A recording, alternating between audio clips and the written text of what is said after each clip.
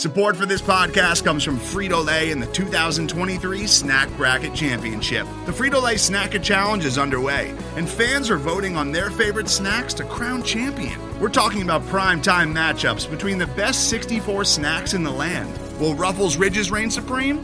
Can Doritos defend their dynasty? Or will Smart Food use their smarts for a surprise upset? Only you can decide. Get in on all the action for a chance to win up to $1,000 or a year's worth of snacks. Let your snacks be heard. Just go to fritolaysnacket.sbnation.com to vote and enter for a chance to win. No purchase necessary. Sweepstakes ends April 3rd, 2023. Void where prohibited. Year's worth of snacks awarded in the form of 52 coupons, each good for one bag of chips. See official rules at fritolaysnacket.sbnation.com.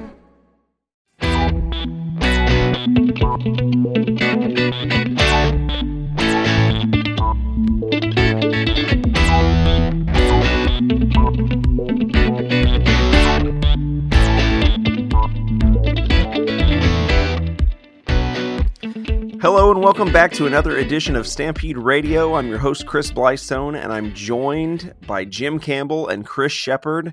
Guys, it has been a while. Yeah, it has. Hey, Chris. Hey. Yeah, it's been a long time, too long. It's that part of the season, and it's not as bad as it does get once we get past the draft and you know everything. But it's this stretch of the season that's just a little bit slow. It's that in-between time where there's just not a whole lot of football information to talk about. We got free agency that's kind of on the horizon, but we're still in this sort of lull right now. And if you're into the draft, this is a good time for you. But if you're not, or if you just aren't really all that plugged into the draft, it's a little rough. And so we're going to try to provide you some entertainment. I can't promise there's going to be a ton of exciting football content that you're going to get from this. And if you don't find us entertaining, you may as well just go ahead and tune out now. But I disagree completely. Yeah, I mean, I think we're entertaining. At least I'm entertained. But yeah. Hey, I mean, if you don't think so, fine. I mean, it's not gonna hurt our feelings. We don't have anything too critical to share with you, but we are going to talk about a few things, some news items, some interesting free agency stuff, some interesting draft kind of tidbits and things that are coming up. We're going to talk about the draft guide that's actually on pre-order from, I believe it started this week, maybe last week late. We started the pre-order for the 2020 draft guide, but this will be the third year that we've done that. And we're going to talk a little bit about some of the improvements there. And we're just going to meander here, there, and everywhere. So just hang with us. But first off, guys, I wanted to talk briefly about this news that we mentioned right at the right before we started. We were talking some draft stuff, and so the Colts pick at 13, and the buzz has been about the quarterback position. There's a lot of questions. It's a weird year for quarterbacks. Drew Brees just announced that he's going to be coming back and playing in 2020. So the presumption is that he's going to make a deal with the Saints, and he's going to be back with the Saints, but they don't have a lot of cap space. Tom Brady has said he's coming back, but he's not got a deal established with the Patriots. You've got Andy Dalton, who prospectively, as we'll get into a little bit later, will be unseated by Joe Burrow. You've got guys like Jameis Winston.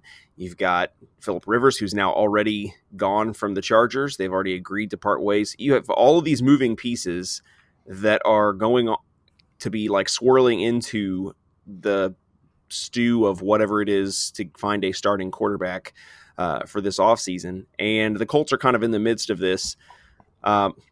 Jim, what is your first impression of just all of this craziness that's going on as far as free agency goes? And do you think the Colts take a quarterback at 13? Do you think they draft a guy later and pick up a free agent guy? Or do you think they roll with Jacoby, don't draft anybody, draft somebody late? What do you think the Colts do if you just have to take a shot in the dark? Oh, yes, all of it. I honestly have no idea. All of those things. Okay, draft one at 13, sign one, and draft Jacoby, one later. Yeah, and 5 quarterbacks on the roster. It's fine. You know what? The best way to solve a lack of quarterbacks is to throw as many quarterbacks at it as possible. That would be a really interesting strategy if Ballard just like traded up and drafted like 3 quarterbacks in a quarterback in like 3 consecutive rounds. I mean, it would be hard to argue that he was not a man trying to please the people there, but I think fans might be a little frustrated.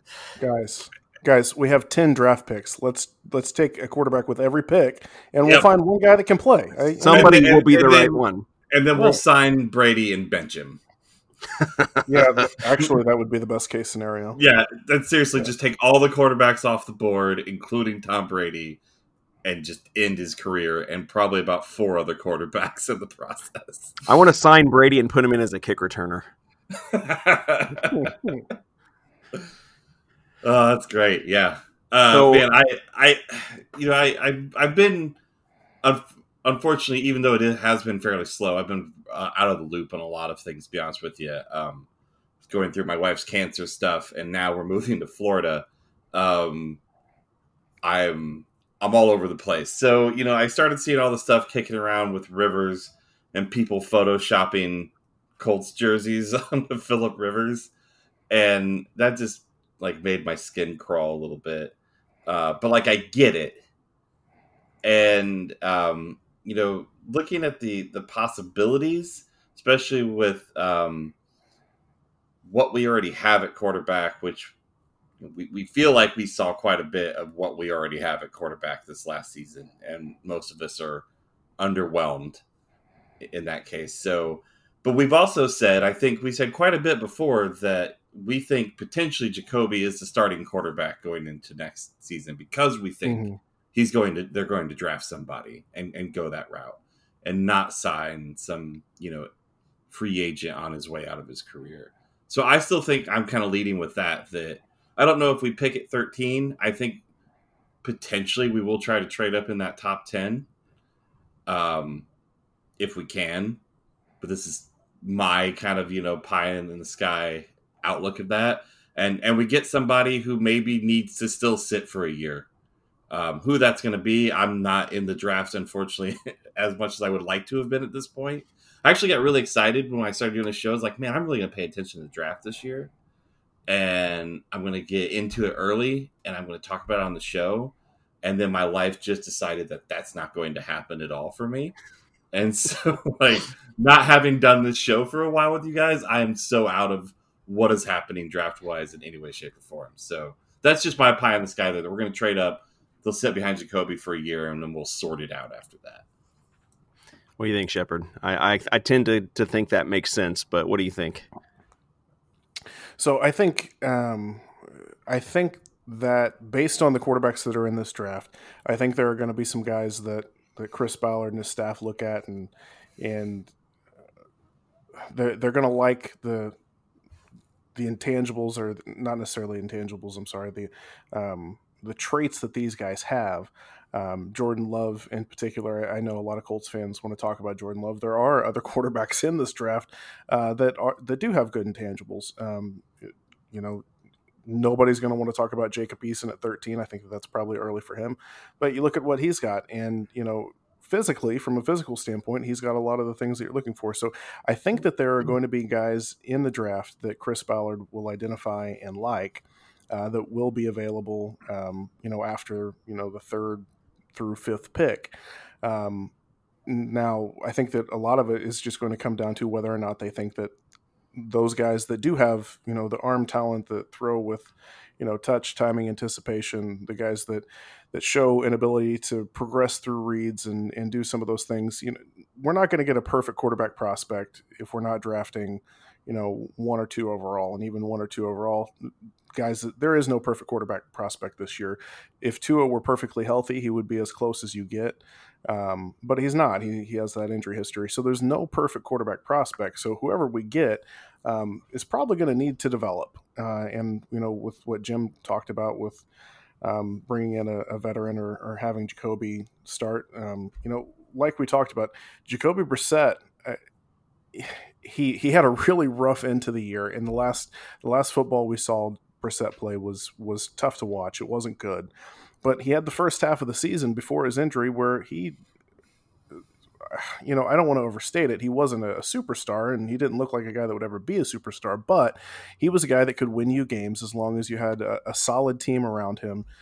He wasn't going to lose games for you. He was going to do everything he could to keep you in the game, and you were going to be there ready to win it at the end. So, I think that it's tough for the Colts to move on from that, especially considering that he's under contract. And the fact that you look at the free agent quarterbacks and you kind of see, you know, who's going to upgrade him in a huge way, in a way that who's going to upgrade him enough to warrant replacing him. And I just, even with the quarterbacks that are going to be on the market this year, I just don't think that there's anyone that upgrades him at a level high enough to warrant it, you know, just bringing a new guy in and introducing him and getting to know his teammates and getting familiar with everyone. I get it if Chris Ballard thinks that Phillip Rivers is exponentially better than Jacoby Brissett, you know, he'll bring him in. I don't see it. It doesn't make sense to me. But I've been wrong before. So I think that it makes sense. I think that the Colts will have to move up. I still don't buy that, you know, teams aren't going to take a guy like Jordan Love in the top 10. We see it every year. Teams need quarterbacks, and Jordan Love has a lot of really good aspects to his game, some questionable decision making. So if the Colts want to get a guy like that, I think that they're going to have to move up, and they're going to have to be aggressive and go get the guy that they want. And yeah, you know, I think that having whoever we pick, if the Colts do pick a quarterback, sit for a year, I think that's the best case scenario. And the most fun thing is going to be talking about it for the next couple of months until it actually happens. Mm-hmm. So I've been going back and forth on this because there's a part of me that wants the Colts not to pick a quarterback at 13. Because I have a player that I want the Colts to pick at 13 and it's not a quarterback. I want Henry Ruggs on our football team. And so I don't know how much you guys have watched Henry Ruggs. He is like a bigger Tyreek Hill, less the child abuse, I think. And that's good. So yeah, alleged child abuse and whatnot. But no alleged child abuse is still that's an improvement. Yeah, that's an improvement. Yeah, sure. He is an incredible player to watch. I watched him, and because initially when we were planning out the draft guide, I had receivers, and so I thought I was going to get a jump on it, and then my position group got switched, and I don't have receivers anymore. So I've watched like the top 5 guys pretty carefully, and I just can't stop watching Henry Ruggs. I mean, I did not want to. I watched, like most guys for our draft guide, I watched 3 games. And then I go back and watch more if I need to differentiate, if I've got guys who are close. I think I watched 8 games of his because I just wanted to keep watching him play. He was just so incredible. And I thought, man, if you put this guy across from T.Y., I think that Jacoby could find a way to get him the ball. And so there's a part of me that thinks, man, if you don't feel really good about a quarterback in this draft, and we don't know if the Colts do or don't. I guess, I mean, I've watched some Jordan Love. I have some questions. If his junior and senior years were flipped and he had finished the way that his not junior and senior year, pardon me, his, I guess it was his, I guess he did technically graduate. But anyway, if his 2018 and 19 seasons had been flipped and his production was flipped in those 2 seasons, I think you'd be talking about him as a very high pick in this draft because of how good his 2018 season was.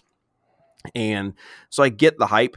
He's a fun player to watch. I watch him and I get excited, but he makes a lot of kind of stupid decisions. And if you don't feel really good about him and about your ability to coach him, or somebody like Justin Herbert, or a Jacob Eason in a later round or something like that, if you don't feel really good about any of those guys and you don't think that they offer you an upgrade even at the long term, man, it'd be really hard to pass up a guy with the kind of talent that Henry Ruggs has, or somebody like Javon Kinlaw at defensive tackle that you could get that really looks like they could be a big time difference maker at 13.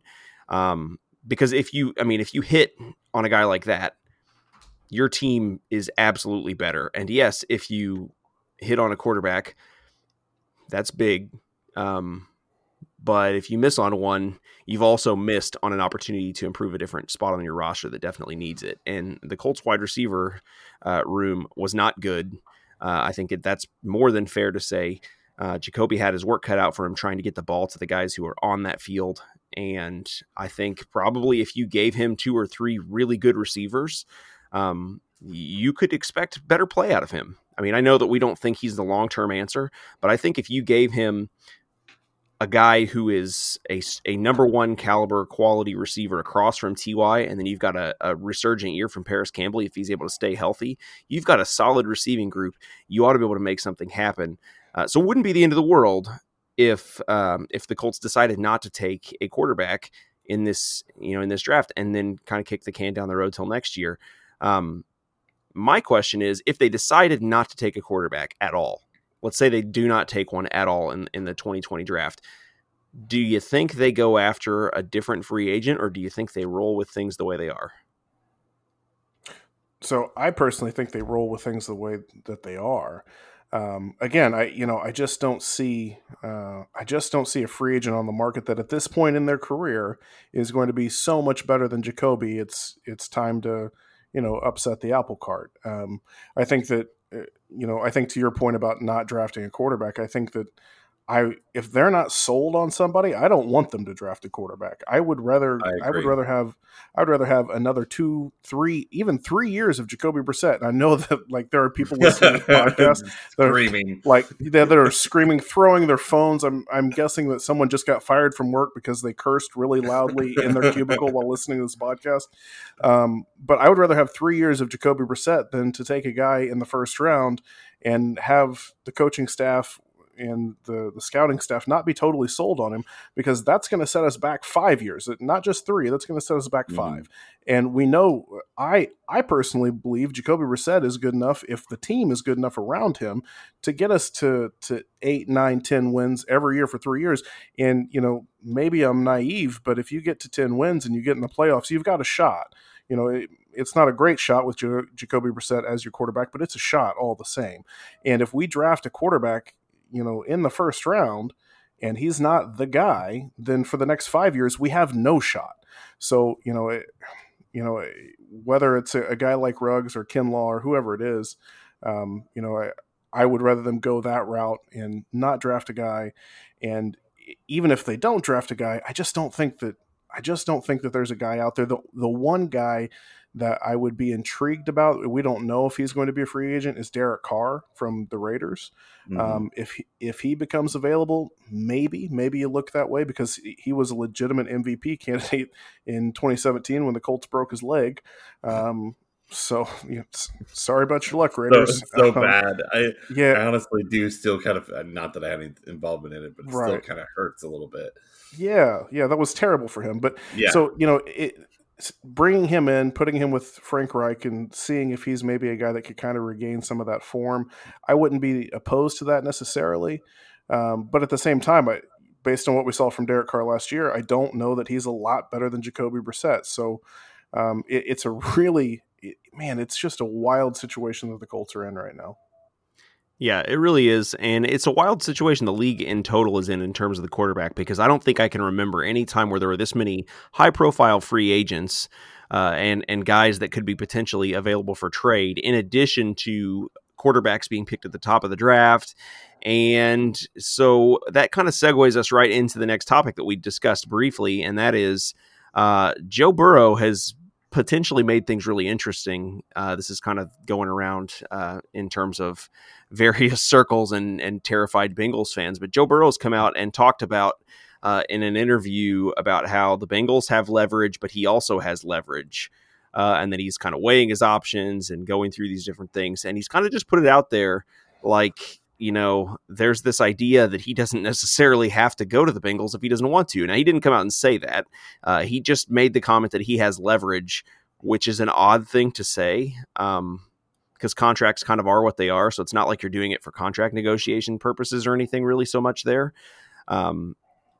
It kind of gives the impression that Burrow may not have that much of an interest in going to the Bengals. And then when you hear that Carson Palmer has been talking to him and talking about how he was mistreated by the Bengals organization and has other former Bengals kind of supporting that notion, it has you wondering, like, is Joe Burrow going to completely blow up the top of the draft this year and throw a wrench in everything? Because right now he's the presumed number 1 overall pick, but he could decide that's not the way things are going to go. And who knows what happens from there. The board just goes crazy. If he's not the pick at number 1, there's a huge bidding war for these teams to try to get up to that point and try to get a hold of Joe Burrow. Or maybe there isn't, and maybe he falls to a team like Detroit who's picking it at 3 or something like that, and maybe nobody trades up to get him, but it seems like it would send complete pandemonium at the top of the board. Obviously, that hasn't happened. I think the last time it happened was with Eli Manning.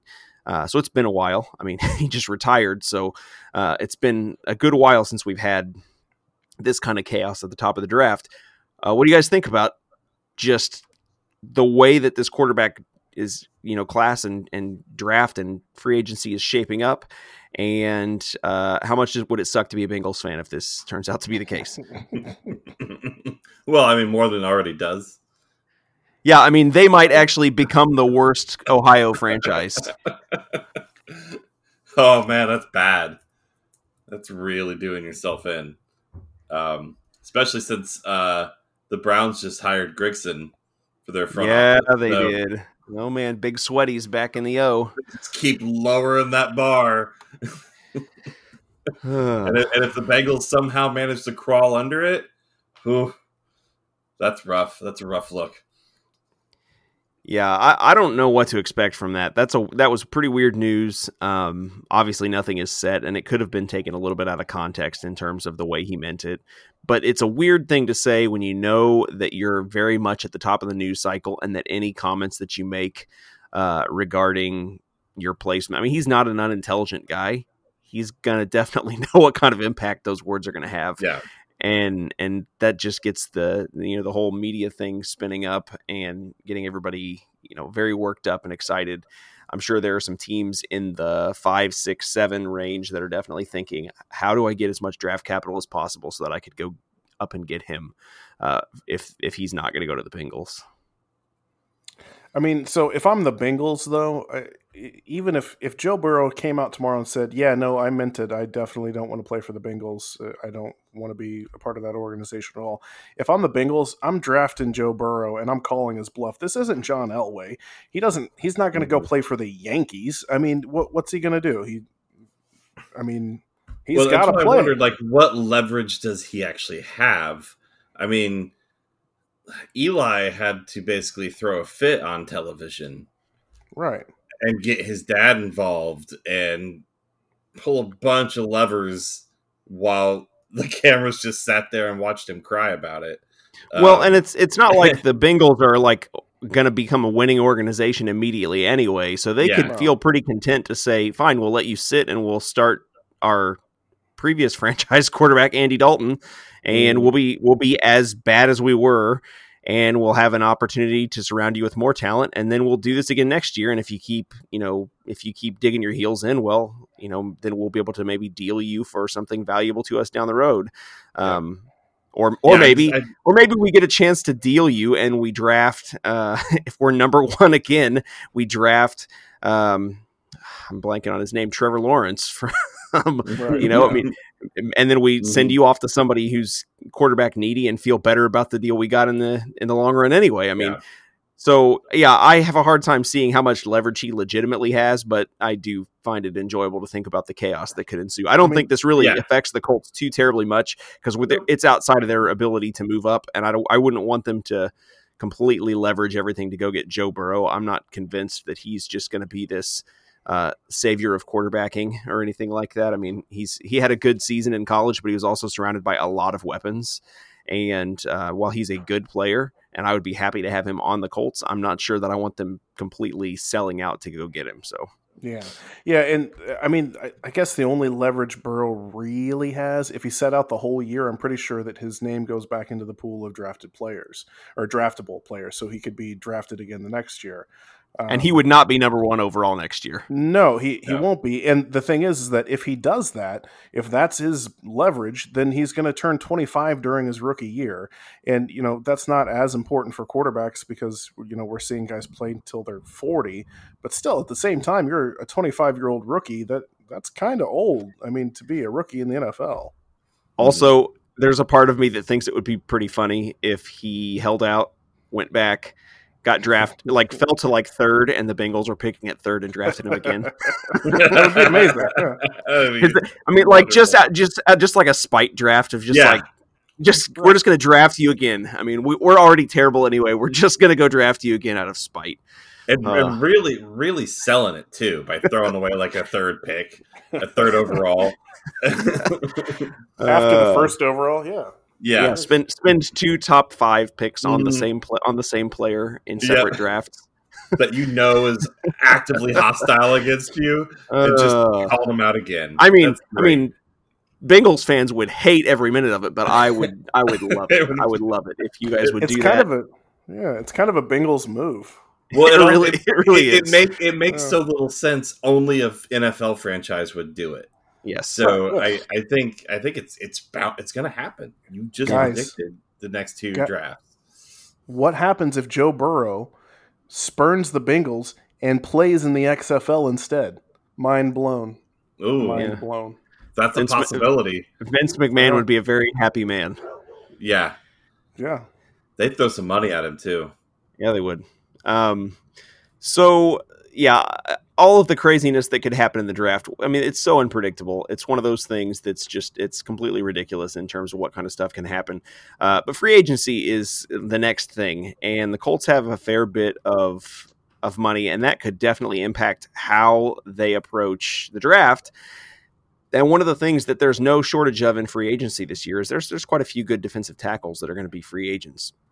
So I don't want to pigeonhole them there, but Shepard, if you had to pick, is that the spot you think the Colts bolster themselves in free agency, or do you think that they look somewhere else, or do you think they just don't really invest a whole lot in free agency, or what are your thoughts there? It wouldn't surprise me to see him go after a defensive tackle in free agency. We've seen Chris Ballard, kind of find guys at that spot in the past. And, Danico Autry, he didn't break out like we thought he might this past year, but he's still a solid player. So we know that Chris Ballard is willing to kind of go that route in free agency to try to fill those gaps in the middle. Also, Brian Baker was his college coach, Danico Autry. Sure, I didn't know that, but thank you. So just kind of an interesting tidbit. Maybe he'll have a resurgence. It'd be very interesting if he did. Yeah, sure. Anyway, didn't mean to short circuit your thought there. No, it's okay.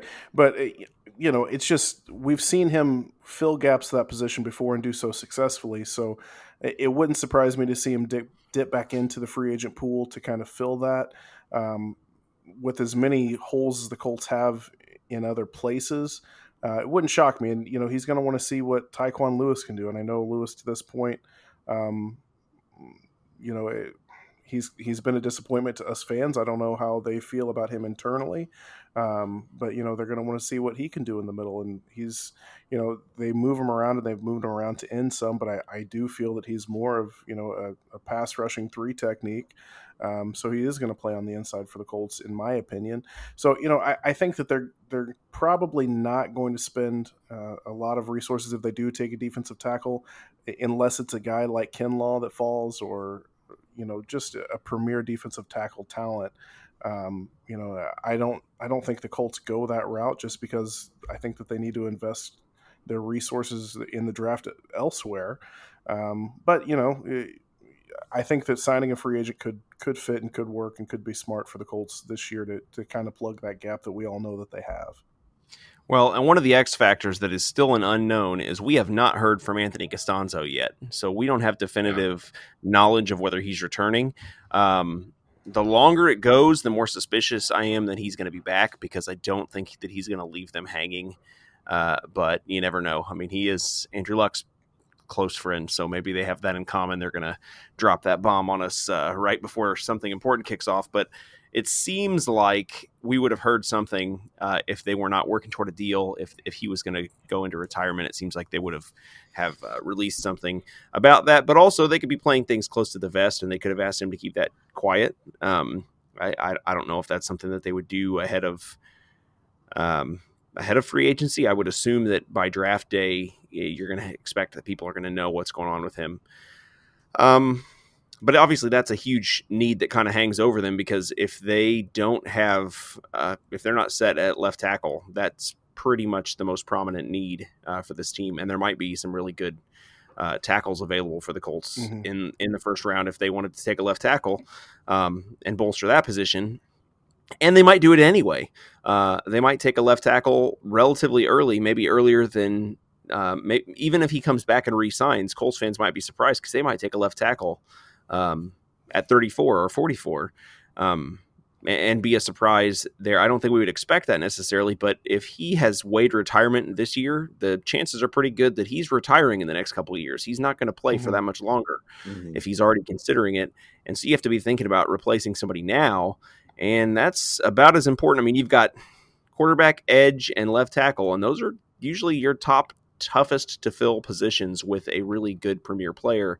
So if you could grab one at 13 or early in the second round, I think you probably have to do it almost no matter what happens. And that is going to be my least favorite pick whenever they make it. Not because it's not a good pick, but it's like it just feels like we're just treading water there because we already have a left tackle that's adequate. That's not a position that we're actually upgrading.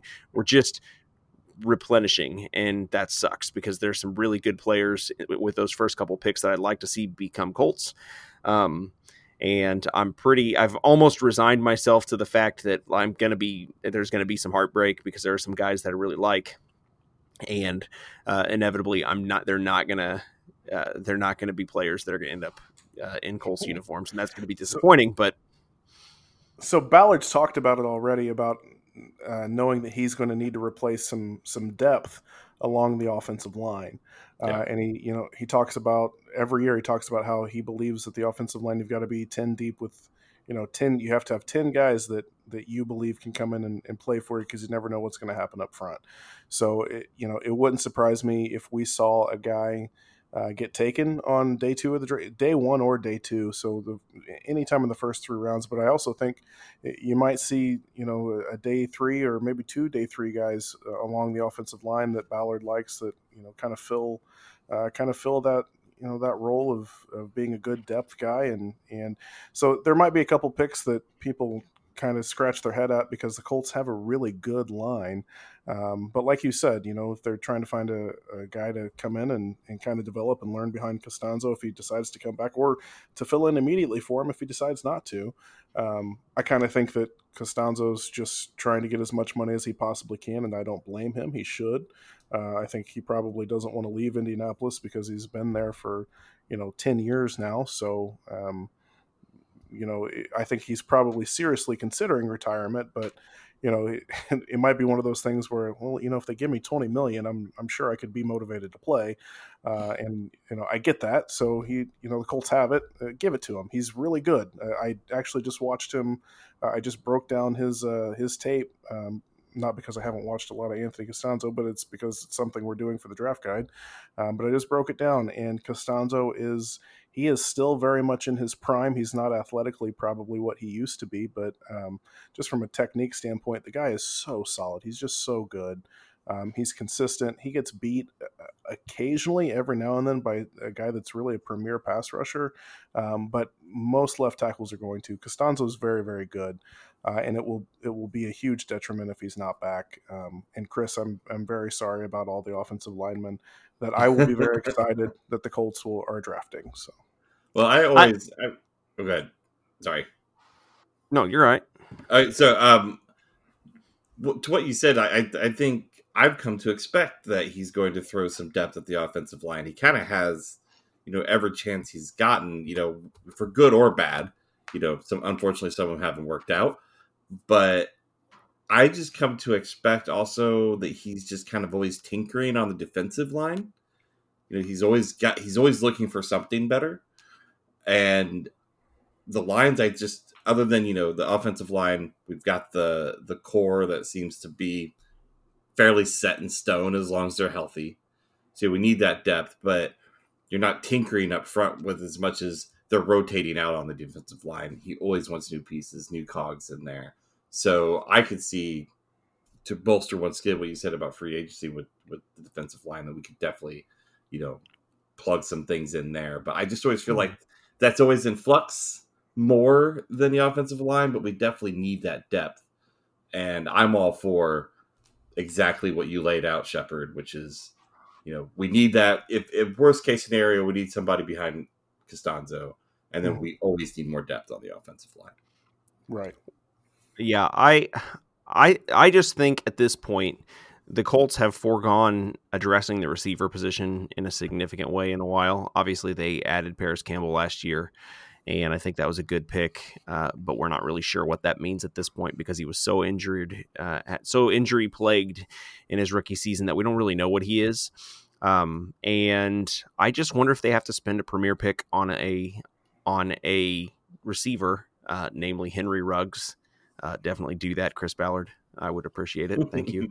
And I mean, this is a great receiver class. That is probably the weakest spot on the roster, with the exception of potentially quarterback. And if you don't feel that you can address the quarterback position this year, or even if you do feel like you're going to address that position, but maybe you don't intend for that player to play, which I think would probably be wise based on the players that will be available, unless something odd happens. I think that it would make sense to address. I wouldn't be surprised if the first 3 picks are offense. It wouldn't surprise me a bit if it was or even the first 4, some combination of receiver, quarterback, tackle. None of that would surprise me. They've gone pretty defensive heavy in the past couple drafts, and that's yielded good results. And we've got a young defense that I think could continue to get better. And obviously, we haven't seen as much of some of these young guys as we like to. We didn't see a ton of Ben Banogu. We didn't see nearly as much as we wanted to of Kamoko Toure because of his injury. You get a couple guys like that on and active and have a couple years of growth under their belt, and you have an opportunity to really kind of have something. And we didn't. Same thing with Tyquan Lewis. He was kind of on the sideline a little bit in the past year, and we didn't see a lot of him. And there are some things we need to see from those young guys, and some of that is shortcomings on their part, but also we started a lot of young guys in the secondary, and if we have steps forward from some of those guys and some improvement, you could have a pretty solid defense. And so then what do you need? Especially if you think like I think, and again, I think one of the biggest issues with Jacoby Brissett was his anticipation and throwing guys, not his unwillingness to throw guys open. What better option than to provide him some pass catchers that don't need you to have quite as much anticipation? Because, and some of this would be left to scheme for Reich, but get these guys open in space, get some really good playmakers, and make it easier on the quarterback. And then maybe Jacoby is not ideal, but maybe he's good enough if you have a closer to elite cast of receivers instead of just T.Y. Hilton and a bunch of guys. So I've got real good news, bad news situation, Chris, for you and your desire for a wide receiver early. The earliest wide receiver Chris Ballard has ever been a part of drafting. So anytime he's worked in a front office for any NFL team, the earliest he's ever taken a receiver was last year when he took Paris Campbell. So that's the bad news. The good news is that every time we've ever seen Chris Ballard have a serious hole in a roster, he has thrown draft picks at it like crazy early and often. So, whether it was with offensive line, whether it was with the linebacker core, we saw him throw a lot of picks at a lot of, even the defensive backs. He's thrown a lot of picks there because there was a hole there. So it's possible that Chris Ballard goes that way, and he gives you Henry Ruggs like you want so deeply. But it would be the absolute earliest by far Ballard has ever taken a receiver. Yeah, I'm going to be hopeful. I'm not expecting anything. It'd be fantastic. And yeah, it would be great. But that said, there are a lot of really good receivers in this draft class. Henry Ruggs is not the only one. He, I think, to me, stood out among them because he's stupid fast. He's going to run a sub 4.3 40. And when he plays, there's some guys that run that. And think about Nyheim Hines. He is a fast guy, and he doesn't play on the field at his track speed, I don't think. Right. No, he's fast. He's definitely not slow, and nobody would say that, but he doesn't, if you put him and had him run a 40, he's probably going to run a blazing one, but he doesn't play like he's running quite that fast, and Henry Ruggs does. I mean, he takes off, and he's just he's just stupid fast. And he offers a kick return option. I'm going to gush over Henry Ruggs until draft day. And he's going to go to the Patriots. I guarantee you this is how this is going to go down. Because let me tell you, I really liked Sony Michel as a running back. And then he went to the Patriots. And then he, has not been very good, which I'm going to take the L on my evaluation of Sony Michel, but also screw you Patriots. I'm glad that this happened to you. So, I would be excited about a number of those receivers, and I think that you're right. I think that Ballard is going to address those positions of weakness with multiple picks because he understands that the draft is not a sure thing. And I was listening to a good podcast this time of year. If you're interested in draft related stuff, the Move the Sticks podcast is really good this time of year. I'm not a huge Bucky Brooks fan, but I really like Daniel Jeremiah. I think his analysis is really solid. And he was talking about what it takes to be considered a really good draft class. And he was talking about if you hit 4 picks in a draft class, you have a really good draft class.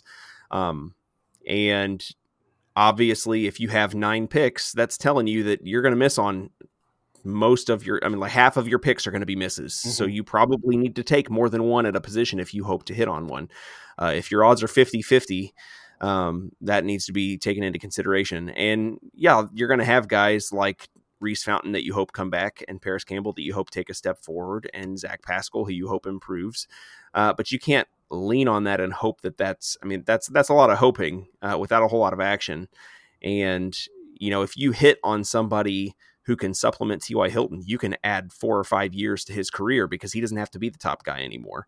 And in a game where he's hurt, maybe he sits instead of playing through a high ankle sprain, or maybe you let him rest and get better instead of just kind of trying to play through injury and be kind of the hero of the receiver corps. So I think that we can expect them to address that position, whether they do it in the first round. I would be a little surprised, honestly, if they did it in the first round. It wouldn't surprise me maybe if they did it at 34, just because there will probably be some pretty good receivers available still at that point, but there will be some guys deep into, you watched, I think, Denzel Mims at the Senior Bowl, and I remember quite a bit of buzz around him, and he's, from what I've heard, sort of a guy who could possibly be a late day 2, day 3 guy, depending on how things fall, and could be a really but maybe has the talent to be even higher than that. There's just so many good receivers in this class that they could legitimately fall there, and it'll be interesting. The nice thing is with Chris Ballard, you can count on the fact that he is going to have a good reason why he picks everybody that he picks. And he's going to, we'll get done with this draft and we'll look back and go, oh, he told us exactly what he was going to do. Right. And then he did it, and then we overthought it and got confused and somehow didn't see what the plan was, even though he literally told us exactly what it was. I kind of called a few of the picks last year. I'm not going to pat myself on the back too hard, but I'm definitely patting myself on the back a little. Yeah. That is your style. Well, and so speaking of free agency there, Blystone, it really is. Do you think Ballard would possibly try to bolster wide receiver again via free agency, or has he maybe felt a little, bitten by that with how our last free agent wide receiver signing really turned out for us, or high profile, I guess you should say, free agent signing? I just feel like, I don't know, it's going to be an interesting year for free agent receivers just because there's so many good draft picks.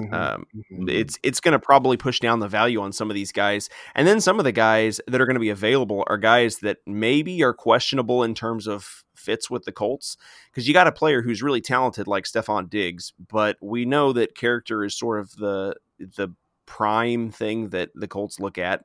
And it's not that he's a bad guy, but he kind of did an Eric Ebron on his team where he basically wasn't getting his way, and so he threw a fit. And that's not great. That's definitely not something that Chris Ballard is going to be super anxious to bring in. And then you've got guys like Amari Cooper who are going to be really expensive, and is the return going to be there? I have a feeling if he goes for anybody, here's my prediction, and I don't know that this is necessarily a good one. If he does bring in a free agent receiver, watch Nelson Aguilar, because it wouldn't surprise me to see him added, because I'm sure he'll be a low-cost guy, familiar with Frank Reich, maybe another good kind of rotational player, and I don't think that he would cost very much because He's not going to be like a high demand player. So that's my just shot in the dark if they were to pick up somebody in free agency. So if the Colts do sign Nelson Aguilar, in every single article I write next year, it's going to include the clip of the guy in Philadelphia who was catching babies that was getting thrown out of the burning building. And it's an amazing clip where he says, "Yeah, no, they was catching him unlike Aguilar." every article it's going in. I'm gonna work it in. That would be excellent. It should just be like Quentin Nelson had 3 pancakes, unlike Aguilar. Yeah.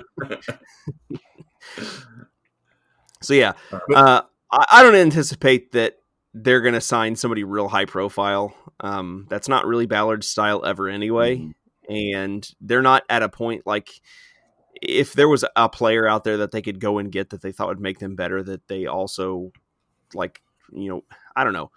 To me, it seems like when they go out and spend money on a bigger name guy, they're doing it on defense. They're not necessarily as willing to do that on offense. And I don't know if that's just Ballard's personal philosophy or if that's just the way it's broken recently, but I feel like he's going to want to build through the draft as much as he possibly can. And at a position where there's so much talent there, it seems just counterintuitive that they would spend a whole lot of money in free agency. Yeah. I kind of agree with that. Just because like you said, the draft is so deep. If nothing else, we've seen Chris Ballard trade up and trade down in the draft, but if he were to trade down from one of the second rounders, assuming that he doesn't use them both to move up to go get a quarterback, if he were to trade back and just collect a couple of more mid-round picks and take a couple swings at wide receivers, there are going to be receivers available this year in the 4th and 5th round that would be, maybe late second, early third round picks most years, because there's just it becomes a supply and demand issue. It's the same thing in what year was it that Marlon Mack was drafted? 17. Mm-hmm. Marlon Mack was not what did we get him in, the 5th, the 4th, or the 5th? 4th round, 150 something, I think. Yeah, in other years, Marlon Mack's going 3rd round at the latest. So it's going to slide some guys down the board. Like you said, it is going to devalue guys in free agency, but I don't know. I don't necessarily think that Chris Ballard's going to want to bring another free agent receiver in, Jim, like you talked about. It hasn't worked out so great. So I think that if nothing else, we see him throw multiple mid-round picks because the class is so deep, and it'll be interesting to see what we get. Maybe we do bring in a guy like Denzel Mims, who is a big physical receiver who really likes to block. I'd be okay with that. Mm-hmm. Well, and one thing that we haven't really talked about, I haven't really heard anybody mention this as a possibility, probably because many of the people on Colts Twitter really don't want this to be a possibility. If the Colts really like the quarterback class of 2021 or the potential quarterback class better, it's also very possible that they could use this year to trade back and acquire more draft capital in the mentality that they may need to move up next year. Right. To get a quarterback. Maybe they have several guys in that class that they think, you know what, if everybody goes wild at quarterback in this draft with some guys we're not really totally sold on, and we have 3 or 4 guys that we think could be really good next year, we're going to move out of this 13th pick and try to get more picks and maybe make a way for us to get up there and get a guy that we really are going to be happy with next year. So, and if you think you've got depth at some of the different positions like receiver and defensive line and whatever other positions that you like guys at, and you can move back and get those. Ballard has proven time and again he's a fan of that. So it wouldn't surprise me to even see that be the case. I know that is very cringy an idea for most Colts fans. You do not want to see them move out of 13. If anything, you want to see them move up. And yeah, and then, of course, on draft day, there's going to be all of the crazy things that ensue that just completely go unexpected. I mean, Tua could have weird medicals that come back and cause him to plummet. Anything could happen on draft day when stuff like that starts rolling. And so it's going to be an interesting thing to follow. We are actually going to be at the Combine. Stampede Blue will be. We're credentialed for the Combine. Brett and I will both be there. the week of the combine. Pretty cool thing. That's the first year that this has happened for Stampede Blue. So we're going to have boots on the ground at the combine. We've had them before in the form of, I think Matt and Jake have been present at the combine to talk to scouts and just kind of hang around and stuff, but you can't actually get in and talk to players or anything like that, watch workouts or anything, unless you're actually credentialed there, which is kind of a pain because it is right in our backyard. And so it's pretty cool to be able to actually have access to that. And so we're going to kind of be watching that carefully, giving you some coverage there. And we got the draft guide, like you said, Shepard. We're going to be doing some things differently this year in the draft guide, and we're actually going to profile each position group. We're going to profile the Colts' existing players to kind of give you an idea of where they rate, and then give you a barometer by which to compare incoming players, so that when we tell you what our projections are, you'll be able to kind of see how it lines up against the guys we already have, and see if we think they're an improvement, or if they have at least the potential to be an improvement. And I think that'll add some depth to the draft and make it, or to the draft guide, and make it maybe make a little bit more sense in terms of how we're doing our grading. So I'm pretty excited about that. Well, yeah, and another thing too, we know just based on what Chris Ballard has told us that they use a horizontal draft board, which means that they're ranking draftable prospects by themselves, but then they're also ranking them against the players that the Colts have horizontally across the board too. So, obviously we can't recreate exactly what Chris Ballard is doing, but this is like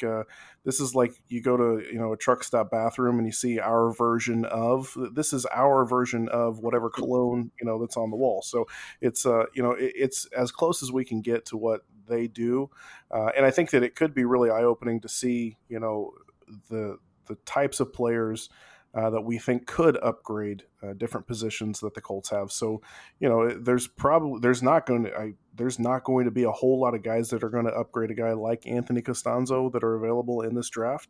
But you never know when you see, we might be able to upgrade, a tight end position or whatever, just something that we didn't necessarily see coming.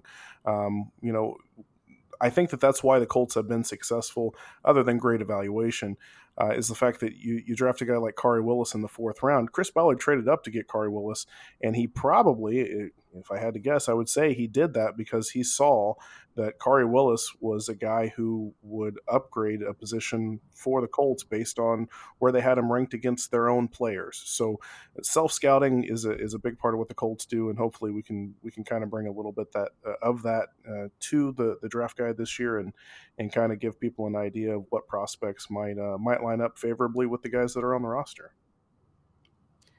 Absolutely. I don't know what our hit rate is on guys in terms of the draft. I don't know if you follow that very carefully with yours, Shepard. I have had safeties and tight ends over the past couple drafts, and I haven't followed. Tight ends are really tough as rookies to grade, so I haven't really been too harsh on my tight ends, but I feel pretty good about my safeties because a couple of the guys that I had ranked a little bit higher than others have done pretty well for themselves. I really liked Justin Reed. I think he was my safety 2 in that class behind. No, that's not. He was number 3 in that class behind Derwin James and Minkah Fitzpatrick, who were both pretty easy evaluations. And I felt pretty good about. He's played pretty well, but I don't know that was like groundbreaking stuff. But always nice to kind of get it right. Although I'll be honest with you, I did not get the hype with Derwin James, and he made me look like a fool. So I'm not going to pat myself on the back too much. I still had him ranked highly, but I thought, man, this guy's a projection. I'm really afraid he's going to bust. And then he was awesome. So always a little bit of a crapshoot. It's nice to know that the pros miss a lot as well. Makes you feel a little bit better when you do miss, but. We do work out really, really hard on this draft guide, guys. We're doing all kinds of new things this year to try to make it better. We're grading a lot more prospects each, and then we're kind of comparing notes with. So before, we've always done one position group completely ourselves and then tried to stack this big board together. And that makes it kind of a nightmare because everybody grades differently. And now we're grading position groups with a buddy. And so we're all grading them together, and then we're going to hash out the details with one another after we're kind of finished and find out areas of conflict and where we differ on players and stuff. So I think this will make a better guide, but it's definitely going to make more work because I have I think 60 guys that I got to grade in addition to the Colts players. And so, yeah, there's a lot of grinding over the next month to do in terms of watching film of some of these different players. And we are working really hard for it, guys. The pre-order is up now. You can go check it out. I believe there's a post on Stampede Blue, but you can also go to coltsdraftguide.com, and that's where our guide is hosted. And you can pre-order it. You can download free the 2019 guide if you want to get a look at that and see what it actually looks like and what you'd be getting. No cost to you to do that. So check those out. Like I said, no cost there. You can see what you're going to get. There's going to be some slight differences because we're adding some features, and we've done that kind of consecutively every year, but worth doing. It's $4.99 is the cost of the draft guide, not real expensive. So considering that you get something like 300 guys, pretty carefully graded, in addition to in-depth looks at the Colts roster and all these other things. There's some good stuff in there. So if you appreciate Stampede Blue and what we do, we appreciate you supporting us in that way. And if you don't really care about supporting us, but you just want to be informed about the draft and you're a Colts fan, it's a great resource. And we're actually starting to hit our stride a little bit. We've got some pretty bona fide, film and draft guys on staff now that we have been. It's not just Shepard and Matt who really dig into that stuff. We've got some guys who are really really into that, and Carter writes for Stampede Blue. I don't think he's gonna be involved in the draft, but he works for the Draft Network as well. And Zach obviously is always neck deep in draft related stuff, regardless of the time of year. So good stuff. I think you're going to appreciate it, and if you don't, complain to Brett about it, not me. that's my plug. Guys, any final thoughts before we get out of here? Hopefully to return sooner than like a month. Yeah, it's been good to get back and do another podcast. It's been the past month, I know, has been kind of crazy for all three of us at different times. We've all kind of said like, hey, let's try to do a podcast, and then for one reason or another, it just hasn't worked. So hopefully we do come back earlier, and good to talk to you guys, and hopefully the next time we talk, we'll have some more exciting news to talk about. Absolutely. And hopefully Jim's life is going to settle down a little bit, because he's just, I mean, I just realized like halfway through that, Jim, you casually dropped a "my wife has cancer" thing in the middle of the podcast. So some of our listeners may have been thrown for a big loop. You don't have to go into detail there, but that's just a snippet of Jim's life over the last several months. And that's the crazy thing, like, that's not the most pressing part of my life at the moment. I mean, the craziness of it. If you were to describe Jim's life over the past 2 months, it would be, oh yeah, and my wife has cancer. It's been a little hectic and crazy, and so but she's doing good. To let people know, she's actually doing really well. So don't freak out. She's on medication. I think we're on a steady path to keeping it at bay. We've only been on the medication for a week or so, but so far no bad side effects or anything. And all of her scans, and she's been through every one of them over the past 2 months, have actually come up clear post-surgery, where they removed a lot of bad stuff, including part of her stomach. But she's bounced back tremendously. She's an incredible woman. And then I'm going to leave her alone up here with the kids for 2 months while I move to Florida. And then they can follow me down once the kids are done with school.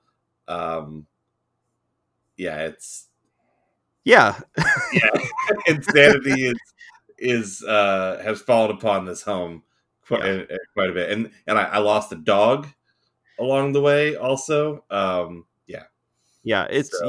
Jim has just been trying to do all the things this off season. I had to cram it all in, because now I got to also figure out how to watch the Colts games from right outside Tampa.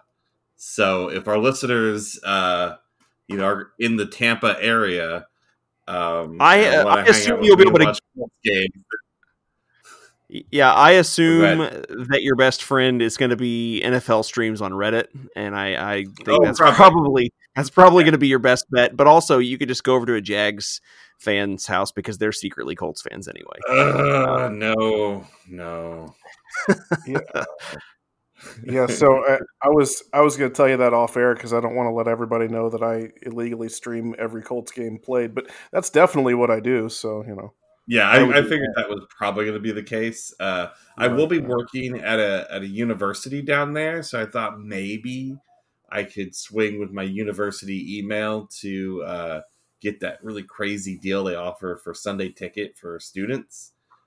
Just make a deal with a student. Well, I might have to. So I tried that. I work at a university now, and I tried it like 3 years ago. And I was like, I was getting in. I was like, oh yeah, I'm going to get Sunday ticket for like $50 a month. I don't need or $50 a year, and I don't need direct TV. Plus, my brother-in-law lives in Virginia, so he would also like to have access to that.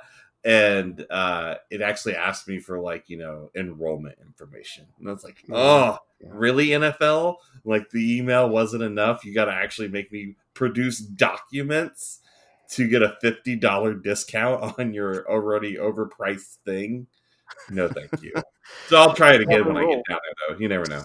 So Jim is going to be finding some way. So if you know of a way for Jim to watch the NFL from Florida, those of you who are from Florida, let Jim know because he would appreciate it. Because I'm going to be smack dab between Orlando and Tampa. I am more than happy to meet up at a bar that you can watch the games at, and I'll be there. Well, Florida, and remember, Jim, we did send a T.Y. Hilton jersey to a listener in Florida.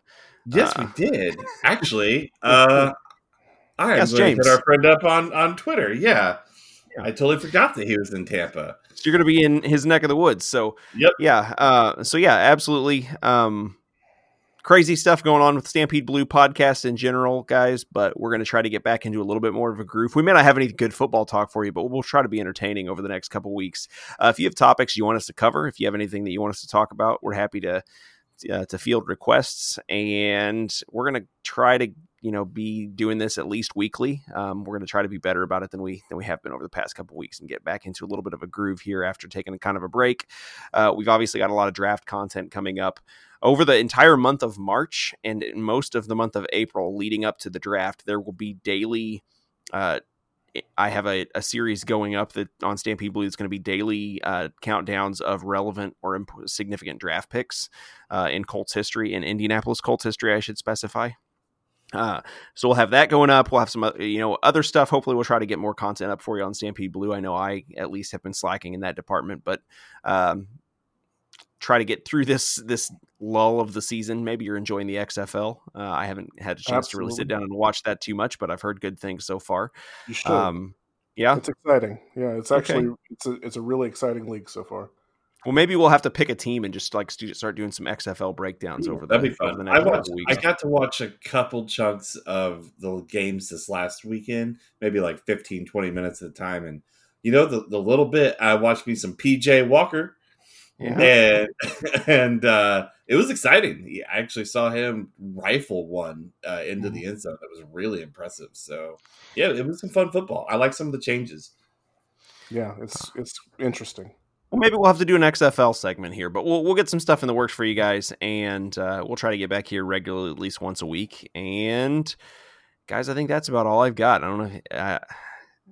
I'm surprised that we didn't quite make it to an hour and 15 minutes, but when there's no football to really talk about to speak of, I guess that's pretty much what you get. You get an abbreviated podcast by 10 whole minutes. So we just can't pull through that extra 10 minutes.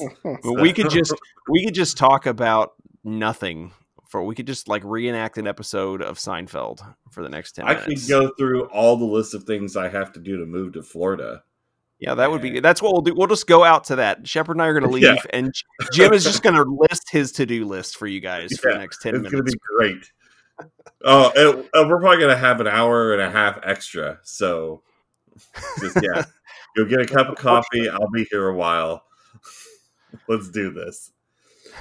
All right, guys. Well, we will be back sometime next week, and thanks for coming back and listening to us. And if you thought that we fell off the face of the earth, we're still here. And we hope to have you back next time. And until then, guys, I will catch you all later. Laters. Bye.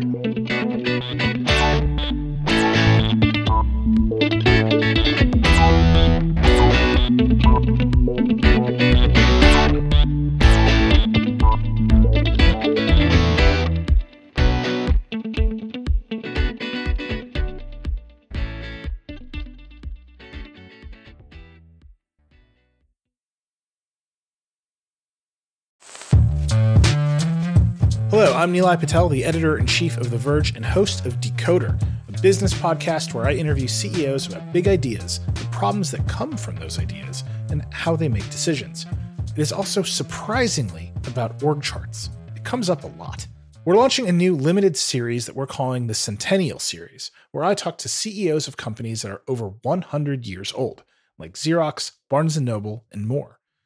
There's no 100-year-old company that's without its struggles, and it's been fascinating to talk to these CEOs about which parts of these companies' history are important and which parts they can let go. A little spoiler for you, if a company is over 100 years old, there's a lot of drama to talk about. It's been a good time. You can listen to the Centennial Series right in the Decoder feed. New episodes of Decoder are out on Tuesday, and the Centennial Series is out on Thursdays. Check it out. We think you're really going to like it. You can get it wherever you get your podcasts. Most of the time, we talk about tech in terms of a handful of gigantic companies, like Google, Meta, and Apple. But some of the most interesting stuff we find online is the product of a single person. When you're working on your own, I think there's this beauty of being able to come up with an idea and then implement it then in that moment. You don't have to have permission from someone else. There's no red tape. In the Vergecast series Solo Acts, we'll get to know these people, the tech they use to get stuff done, and the obstacles they face trying to compete with the giants. Some people that I talk to and my friends are like, your competitors are Zuckerberg and Musk. Like, aren't you kind of like afraid of that? Every Monday, our friend Ashley Esqueda will be curating and hosting these interviews and sharing with us what she's learned. I can't believe the McRib locator was originally a tornado locator. Right. Pretty wild. Listen to our Solo Acts miniseries now in the Vergecast feed, anywhere you find podcasts.